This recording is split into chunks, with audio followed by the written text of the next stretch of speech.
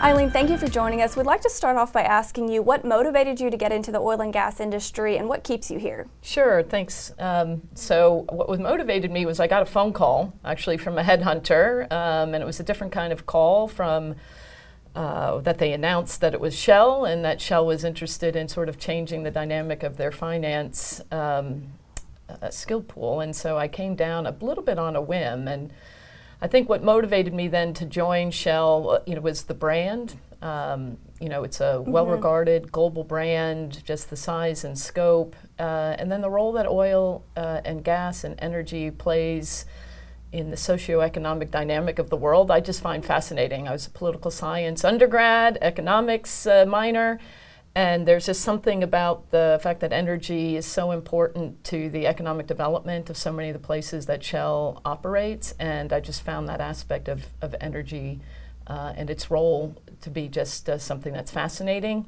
And it keeps me here to this day. So right now we're all talking about energy transition, don't know when it's going to come, but I'm really proud of Shell and the way that we are trying to understand what our role is and how to move from being a traditional oil and gas to helping shape the future. So that's what keeps me here. Great. What about a significant career milestone? Maybe that was the moment for you when you got a call, but can you describe anything maybe that's happened since you've been with Shell? Yeah, so I think for me the biggest career milestone was I took a job doing cost leadership, which on the surface of it might not sound so exciting, but it gave me an opportunity to work for an executive vice president and sort of gave me some exposure to really the C-suite inside of Shell. And I think that dynamic of working at a sort of a different level of leadership really helped me to kind of understand the way that leaders think, helped me shape kind of my views on how I could show up as a leader, and just help me understand the decision-making process. So sort of that level of access, I think, was a real, propelled me then in terms of the next steps of my career. And so that access and exposure is something that I think is really important for people in their mid-career to figure out how they get that. What about a challenge or risk that you faced with being a woman in the industry? Is there anything you can share there with us? Yeah, so I think it becomes really apparent to me. I've had the opportunity to travel to all different kinds of parts of the world, Nigeria, Iraq, some really tough places. And so while things are not perfect here in terms of gender equality, there are places in the world where it's really bad, and there's places in the world where physical security is an issue. And it's at those moments that I think about how am I showing up. It's at those moments that I think about how do I support women in those environments where it is very different and they're facing fundamentally different challenges than I ever had to face being an American woman. And so it's those kinds of things that really kind of make it pop that there really is, there is really a ways to go in the world in terms of just where in the role of women and the role of women in business. Perspective, I'm sure, for you as well. Exactly. What about any advice for younger professionals maybe trying to find their place, whether it's work-life balance or anything that you can provide? Yeah, no, I mean, I think there's a couple of things that tend to come to mind when I'm talking to younger men and women, because I think it's important, both are important constituencies that, at the level of organization that I am, that we have to think about. So I think one of the things I would consider and always tell people is, doing your job really well is just table stakes.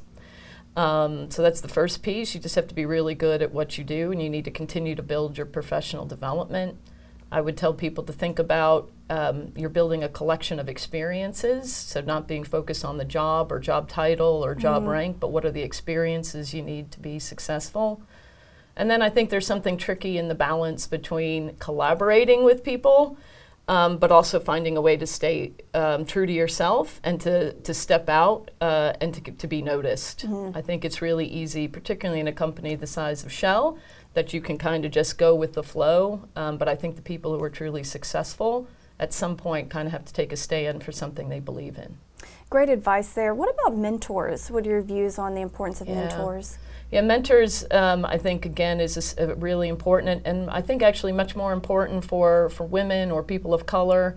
As a young professional, I went to a Catalyst event, and I never forget the woman who said, leaders tend to gravitate toward people who are like them, and that the challenge over time is that there's more men in positions of leadership. And so the issue is that we just have to kind of get the same access. Well, not all advice is good advice, but that what we're really asking for is just the same opportunity for getting the bad advice. So I just think it's important. It's important that there are people there to support you. I think it's important that there are people to also tell you when you're wrong. Helpful there. Of course, you need to know all of the information that can help you. And can you also tell us, you know, being included in this dynamic group of women, very deserving for you to be in this honoree pool. Tell us how you feel about that, but also the importance you see in a recognition such as this in the industry. Yeah, so I mean, obviously, I'm really honored. I'm also a little bit humble about it. I mean, I'm here because of a lot of great people who help to support me. I'm here because of my teams who have helped to make me successful.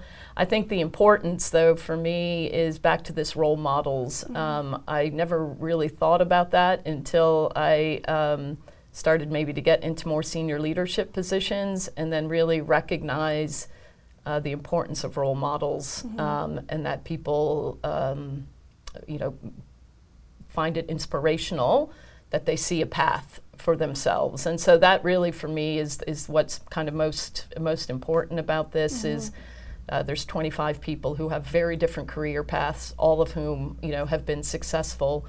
And so I think that for me is kind of the most inspirational piece. And if I'm part of that, well, you know, I'm very grateful for it. Great. Well, we really appreciate you sharing your story with us, and congratulations on this honor, Eileen. Thanks so much. You're appreciate very it. welcome. Great. And for Heart Energy, I'm Jessica Morales.